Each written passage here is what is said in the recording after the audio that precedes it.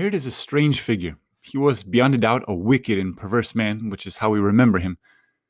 But he might have regarded himself as a religious man. He was, after all, the king of a religious nation, and surely would have lived in constant contact with the temple priests and other religious people. Before he beheaded John the Baptist, he used to bring him out to listen to him, even though he would preach against him and his illicit marriage with his brother's wife. He was fascinated by this ascetical man clothed in camel's hair with fire in his eyes. And in today's gospel, we learn that he keeps trying to hear about Jesus and even to see him. And finally, in our Lord's Passion, the Gospel of Luke tells us that Herod was very glad to see Jesus. He had been wanting to see him for a long time, for he had heard about him and had been hoping to see him perform some sign.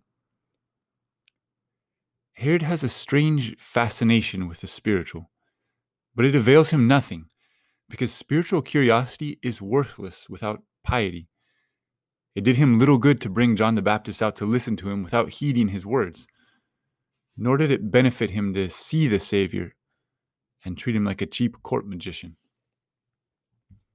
Today, let us ask the Lord for the gift of true piety, that is, a spirit of humble obedience and holy reverence before God.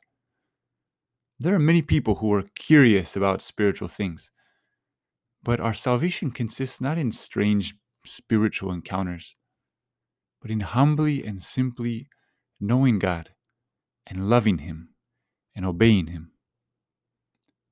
So let's pray this morning. Lord, keep me faithful to your teachings and your commandments. Show me your ways. I want to be your disciple. Psalm 131 says, "My heart is not proud, O Lord. My eyes are not haughty. I do not concern myself with great matters or things too wonderful for me.